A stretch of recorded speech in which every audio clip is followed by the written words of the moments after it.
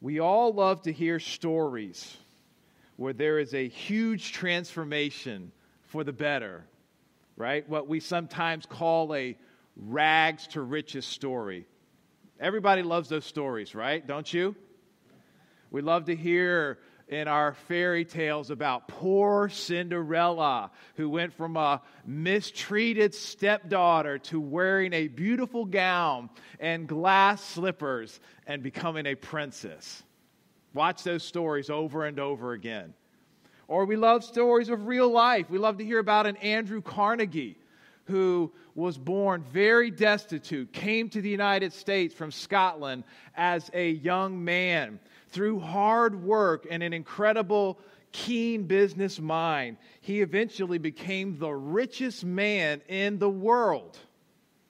He gave most of it away at the end of his life. But what a story, right? From rags to riches. Incredible transformation in this guy's life. In the sports world, perhaps the football game of the year is today, as Tom Brady returns to his old stomping grounds to play his team, the New England Patriots. Tom Brady, in 1999, was the 199th draft pick of the NFL draft. In other words, 198 other players were picked in front of Tom Brady. Nobody had any idea that this skinny quarterback from Michigan would go on to become one of the greatest players of pro football history. And of course, for some Patriots fans today, they're hoping that he goes from rags to riches and back to rags. Maybe just for today, right? We love these stories. We could listen to them all day long. Of all the transformation stories, did you know that you are part of the greatest transformation story? There is no other transformation story that compares to the story of transformation that takes place with the church.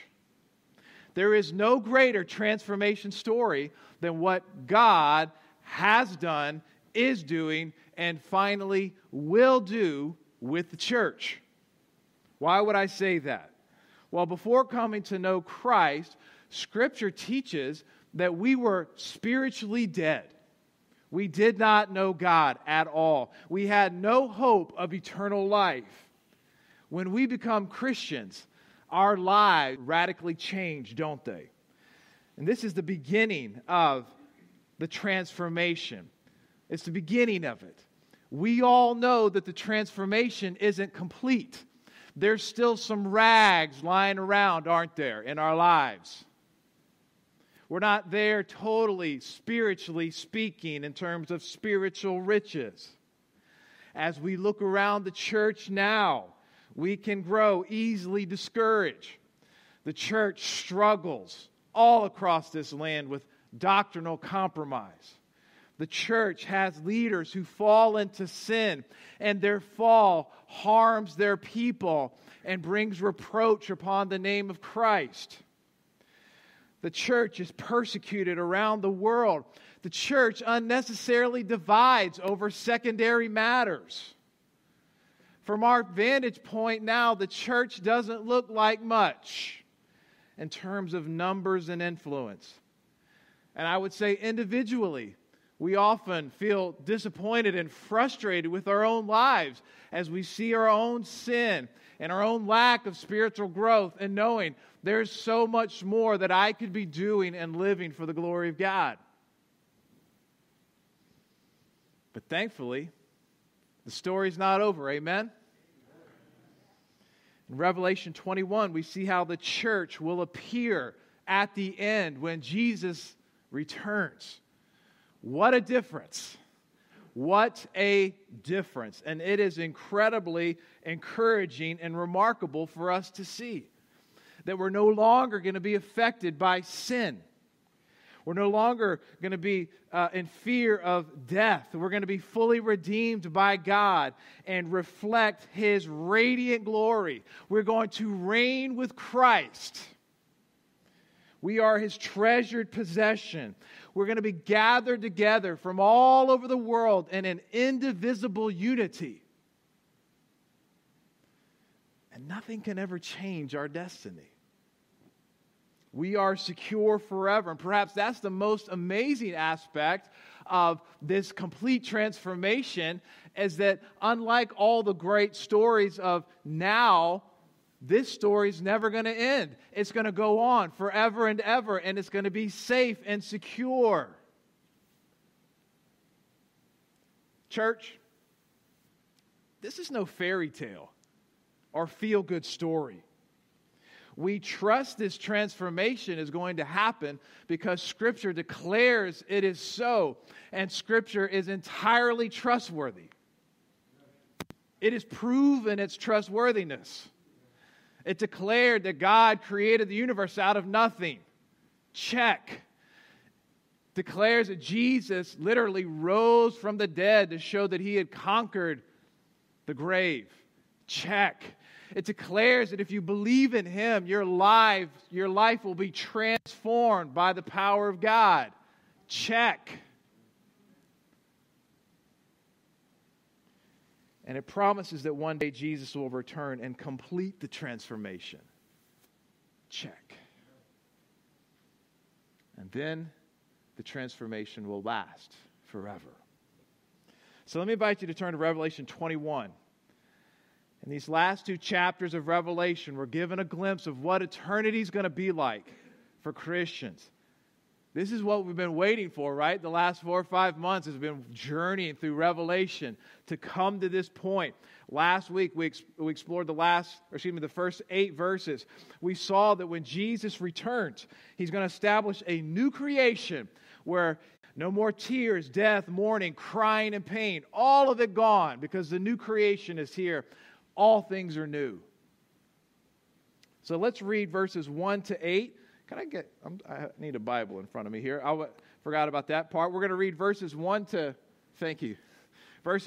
8 together to review from last week. And then we're going to pick up in verse 9 that focuses here on our passage before us today, the New Jerusalem. So let's go back and remind ourselves these great things that we saw last week, and then we're going to pick up in verse 9. Then I saw a new heaven and a new earth, for the first heaven and the first earth had passed away, and the sea was no more. And I saw the holy city, New Jerusalem, coming down out of heaven from God, prepared as a bride adorned for her husband. And I heard a loud voice from the throne saying, Behold, the dwelling place of God is with man. He will dwell with them, and they will be His people, and God Himself will be with them as their God. He will wipe away every tear from their eyes, and death shall be no more. Neither shall there be mourning, nor crying, nor pain any more, for the former things have passed away. And He who was seated on the throne said, Behold, I am making all things new. Also, He said, Write this down, for these words are trustworthy and true. And He said to me, It is done. I am the Alpha and the Omega, the beginning and the end. To the thirsty I will give from the spring of the water of life without payment. The one who conquers will have this heritage, and I will be his God, and he will be my son. But as for the cowardly, the faithless, the detestable, as for murderers, the sexually immoral, sorcerers, idolaters, and all liars, their portion will be in the lake of fire that burns with fire and sulfur, which is the second death. And here we pick up with the first part of our passage in verses 9 to 14. Then came one of the 7 angels who had the 7 bowls of the 7 plagues and spoke to me, saying, Come, I will show you the bride, the wife of the Lamb. And he carried me away in the Spirit to a great high mountain and showed me the holy city, Jerusalem, coming down out of heaven from God, having the glory of God, its radiance like a most rare jewel, like a jasper, clear as crystal. It had a great high wall with 12 gates, and at the 12 gates, 12 angels.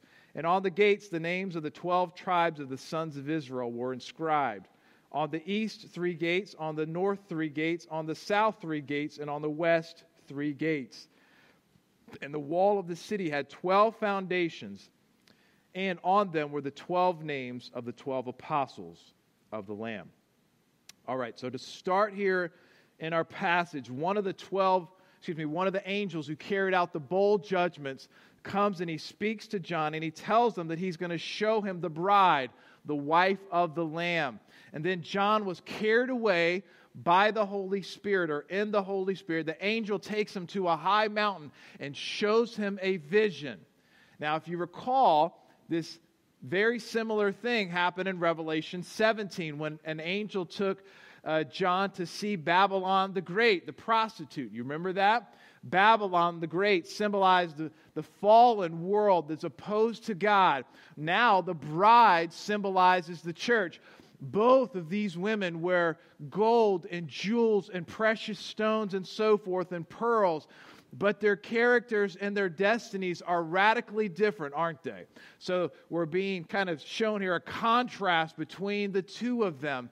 Interestingly, the angel tells John, did you notice this? That he's going to show him the bride.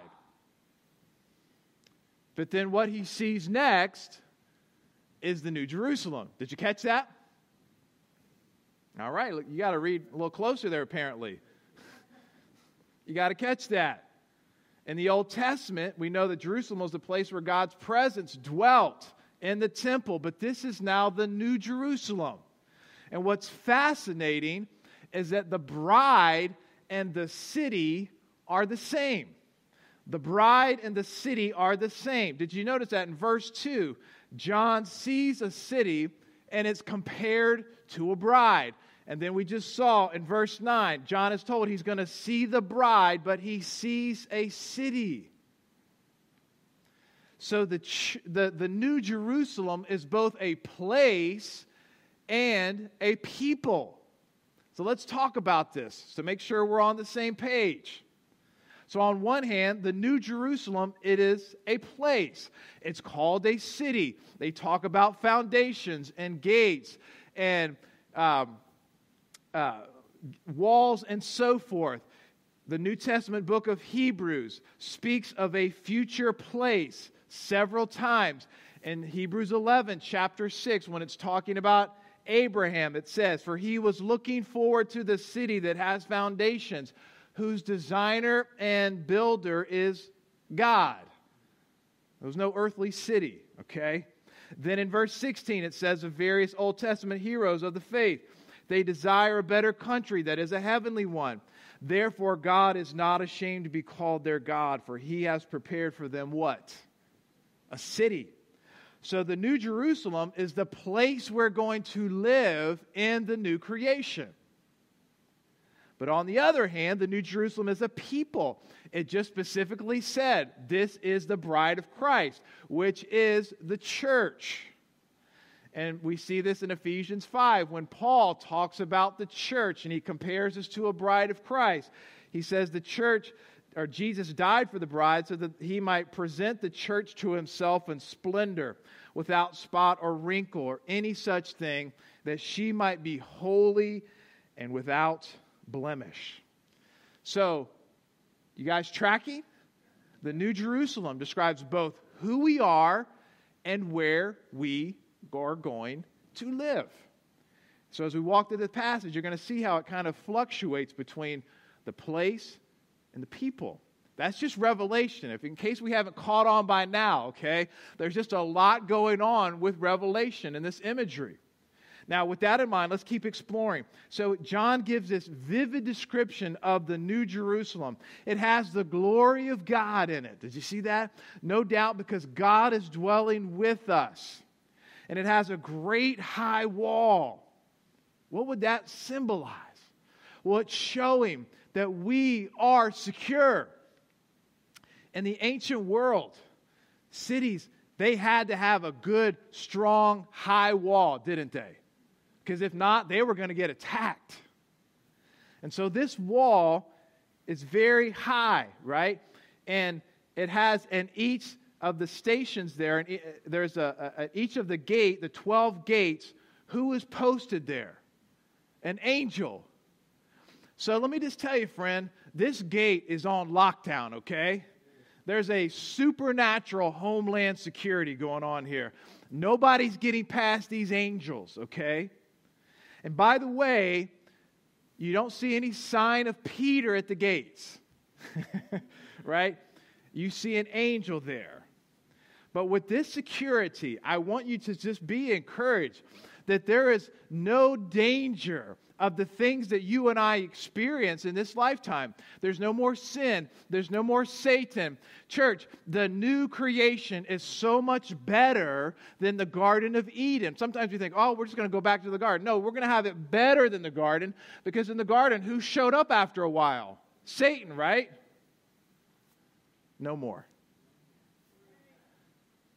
And it's not like, 500 years later, he might show up. Or we're going to start sinning after 5 million years.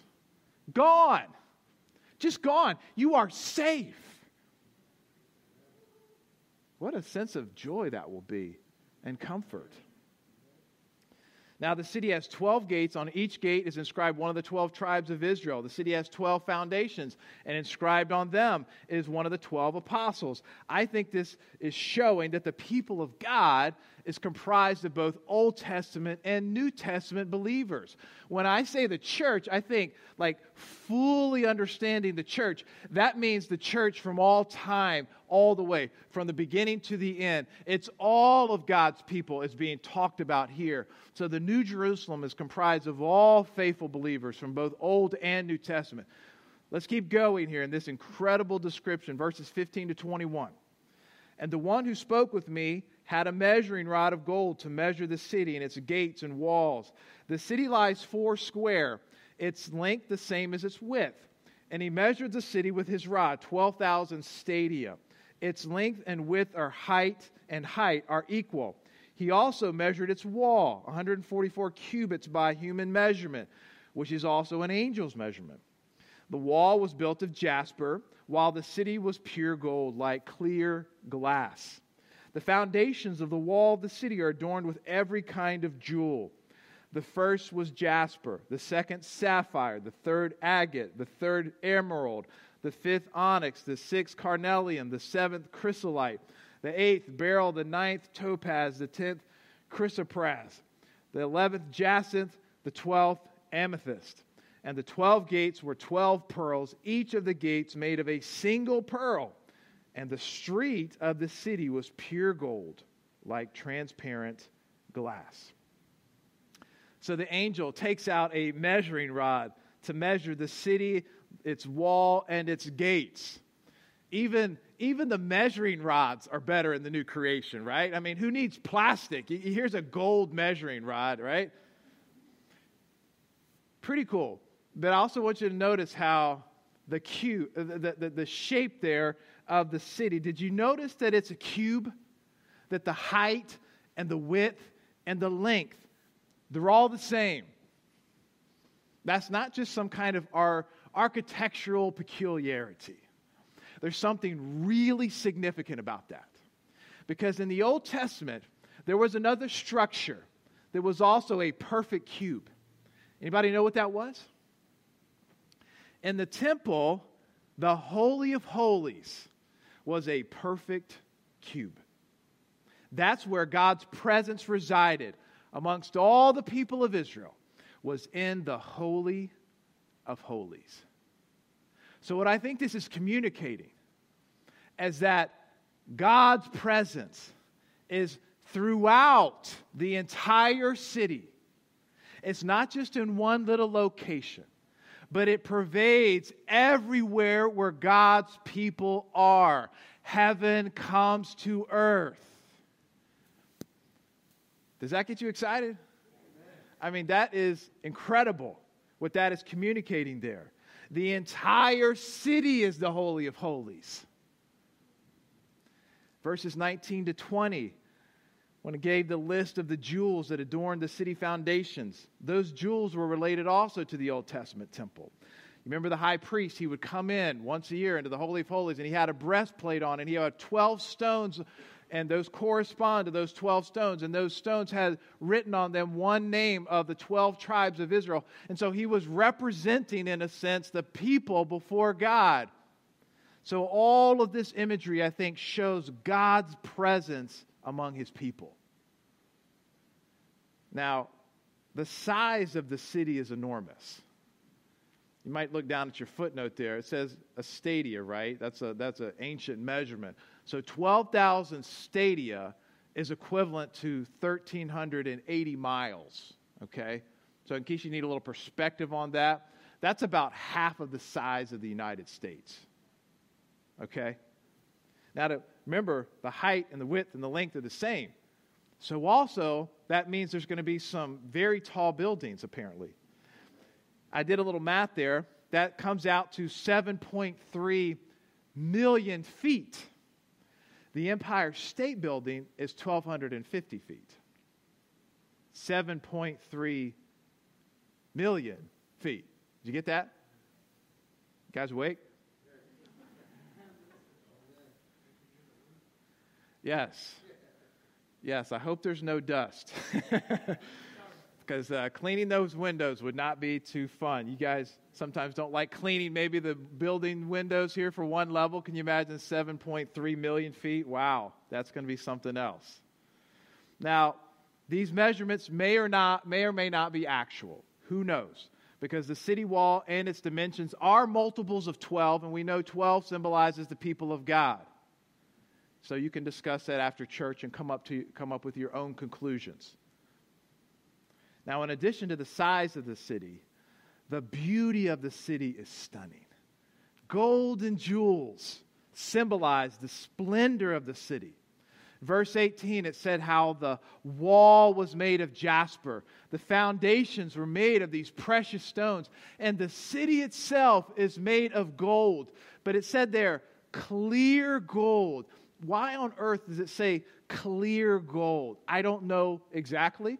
But my best guess would be is that it's clear, right? So that God's glory could just shine through it like light through a window. It's just going to pervade everywhere all around us. Verse 21, it says that the 12 gates were actually 12 pearls. And that's where we get our expression, right? The pearly gates.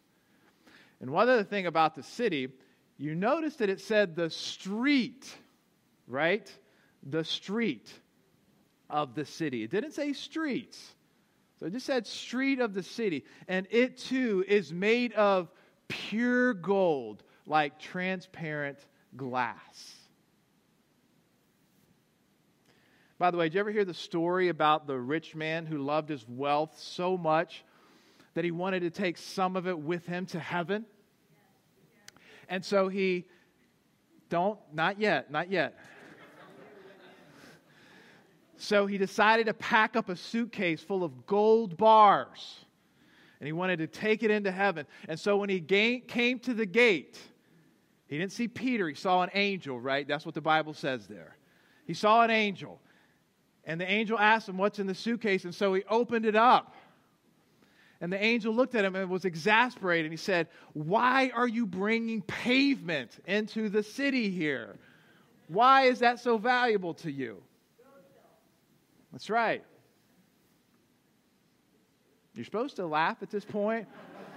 I know it wasn't a great joke, but I thought it was okay and fit here. Thank you, Brian. Appreciate the thumbs up there. All right, let's go back to preaching. So let's read the rest of our passage. And I saw no temple in the city, for its temple is the Lord God, the Almighty, and the Lamb. And the city has no need of sun or moon to shine on it, for the glory of God gives its light, and its lamp is the Lamb. By its light will the nations walk, and the kings of the earth will bring their glory into it, and its gates will never be shut by day, and there will be no night there. They will bring into it the glory and honor of the nations, but nothing unclean will ever enter it, nor anyone who does what is detestable or false, but only those who are written in the Lamb's book of life. So there is no temple here. in the New Jerusalem. But better said, there's no physical temple. There is a temple there, isn't there?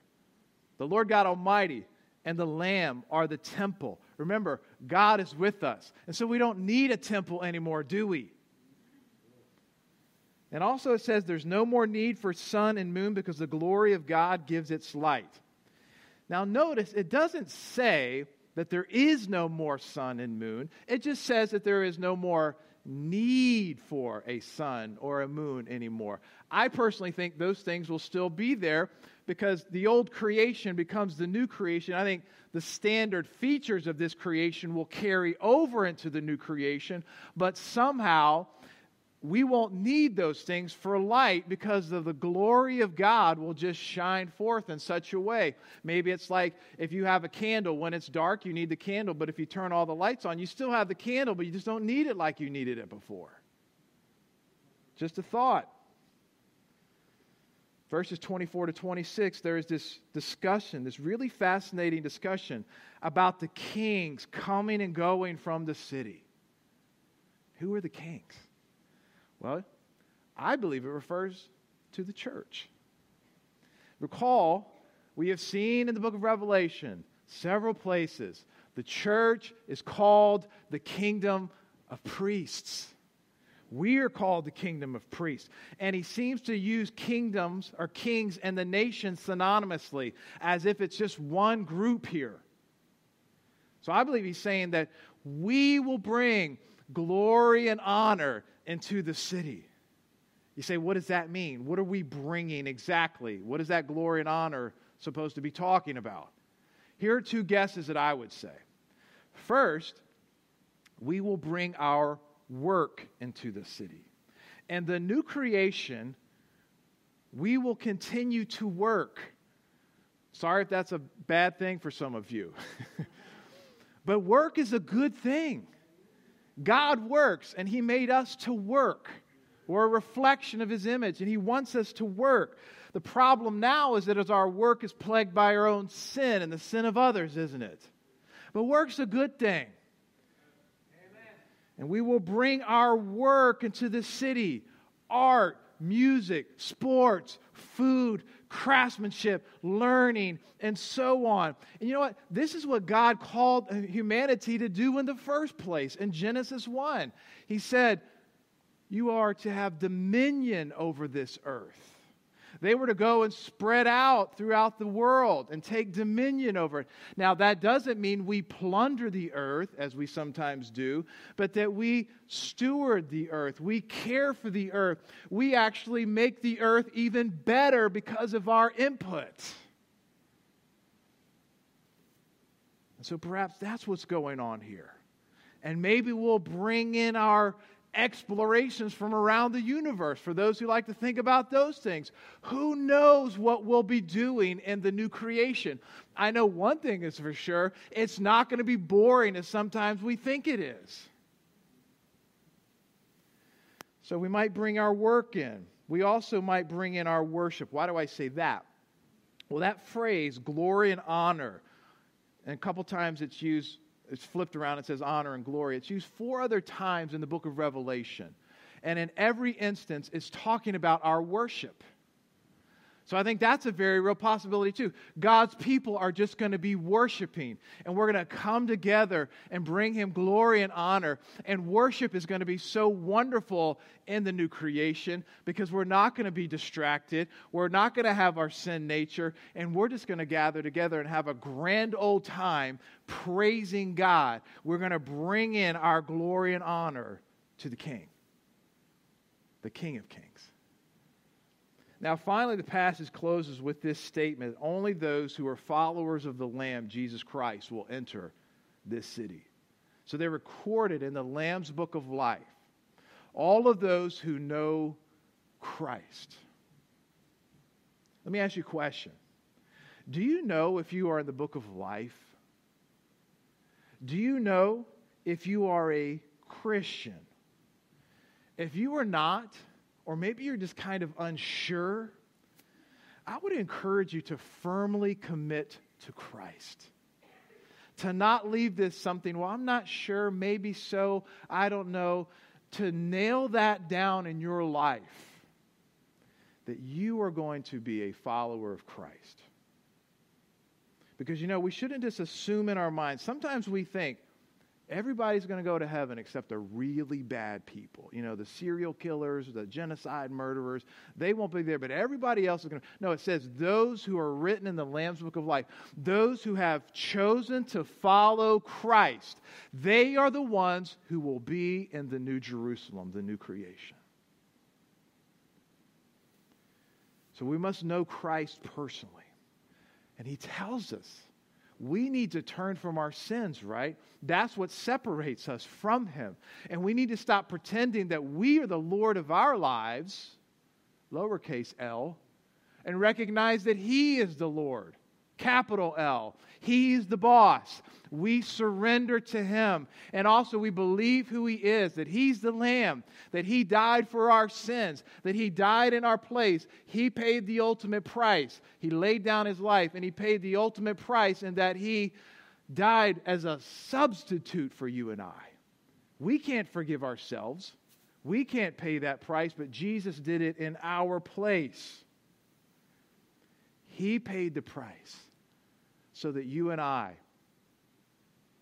could join and dwell in this incredible place and be his people for the rest of eternity. Make sure you are in the Lamb's Book of Life.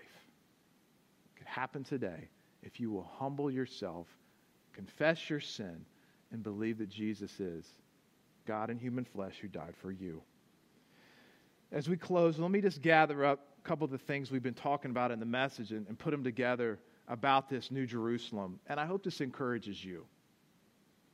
I think it's sometimes important that we spend more time thinking about what awaits us and the glories that await us. Let me start with the people, the church, the bride of Christ. As I look around this room, those who know Christ, all of us, we will be transformed. We will be transformed. You're no longer going to be plagued by sin. You're no longer going to be tempted in the areas of sin, of gossip and lust and greed and covetousness and so on. You're no longer going to have fear and shame and guilt. And you're going to be good. Totally good. Not just good because people are watching you or because you don't want the fear, you don't want to face punishment, but just good. Inherently good. That's what you desire. And out of your life just flows love, joy, peace, patience, and so forth, the fruit of the Spirit. You will be absolutely glorious because you will manifest the glory of God in your life. It will radiate from you. I look forward to that day so much. To be who God has called me to be fully. That will be a great day. Let me discuss the place, the New Jerusalem, the place. From last week, we talked about the new creation. It's going to be similar, dissimilar in some ways. More than likely, I think there's going to be those same fixtures like the earth and the moon and the stars and the planets and the flowers and trees and animals and so forth. It's only going to be better, though, because we're not going to have our sin mucking things up anymore. And so the natural new creation, it's going to be magnificent. Beyond that, we're also going to have this place where we dwell, the city. And it's going to be absolutely amazing. Whether it's God doing all the designing, whether He's using us to do all the designing, or some combination of both. It's just going to be amazing, isn't it? I mean, you think about some of the things that humanity can make. It's wonderful, it's powerful, it's great, it's glorious. And to think about this is going to be everywhere we look. Now, in terms of going beyond that, I hesitate, I pull back. Because I don't know if the New Jerusalem is going to be kind of the capital city, right, of the new earth, new creation, and the rest is going to be nature, or if the New Jerusalem is kind of going to be spread out throughout the earth. I don't know. And I don't know how much is going to be nature and how much is going to be city. But I know that it's going to be it seems like it's going to be some kind of combination of both, and it's going to be glorious and magnificent. And whatever the details are, I think we can trust God, can't we? He knows how to do all things well. But our new home is going to be amazing. And what a future, church, this is going to be. Just think about some things. Think about working at different interests and projects that you have in this life that you've never had the time or the ability to pursue. I mean, life goes by so fast, and there's just you can only scratch the surface of some of the things we would like to do. Not there. Think about working together with other believers, working on projects and things like that. You know, working together sometimes can be a real pain in this life, right? Because we're battling with each other, sin, competition, all that stuff. But isn't it great when you get together with a team and you do something together? It is so rewarding, isn't it? Can you imagine just for a moment what that's going to be like? To work with others, multitudes of others, pulling things off together. It's just astounding, isn't it? Think about fellowship with peoples from all over the planet with no language barriers. You know, we meet people from different parts of the world, and instantly, unless we share a language, we just can't get very far, can we? But not there. Think about learning their stories and the greatness of God displayed in their lives. Think about worshiping together, nations of the earth gathering together for worship with the different styles of music and cultures and so forth. Think about just savoring that diversity and how it all would complement each other as we are praising God together. And in the midst of all of that, thinking about how we're going to have that countless multitudes of heavenly angels and all of God's people praising Him in mass multitudes. I mean, it's great to be, in our church, but isn't it kind of also an exciting thought to think about being with thousands and thousands and thousands and just praising God together? And in the midst of even all of that, to know we have total security, to not worry about sin or Satan anymore, to be completely safe in the arms of the Lord. Church, we should think more about our future and rejoice knowing what awaits us. You are indeed part of the greatest transformation story that has ever existed. Praise God for that. Let us pray. Lord Jesus, we thank you so much that you have made all this possible. And Lord, our hearts are filled with gratitude at your goodness. You are good, so, so good. God, we pray that you would help us to fix our minds on things above. Not to escape reality, but to be more than conquerors in our reality because of what you have in store for us. Lord, we look forward to that day with such great anticipation. We think of Paul's words in 1 Corinthians chapter 2, verse 9, that promises what no eye has seen, nor ear heard, nor the heart of man imagined, what God has prepared for those who love him.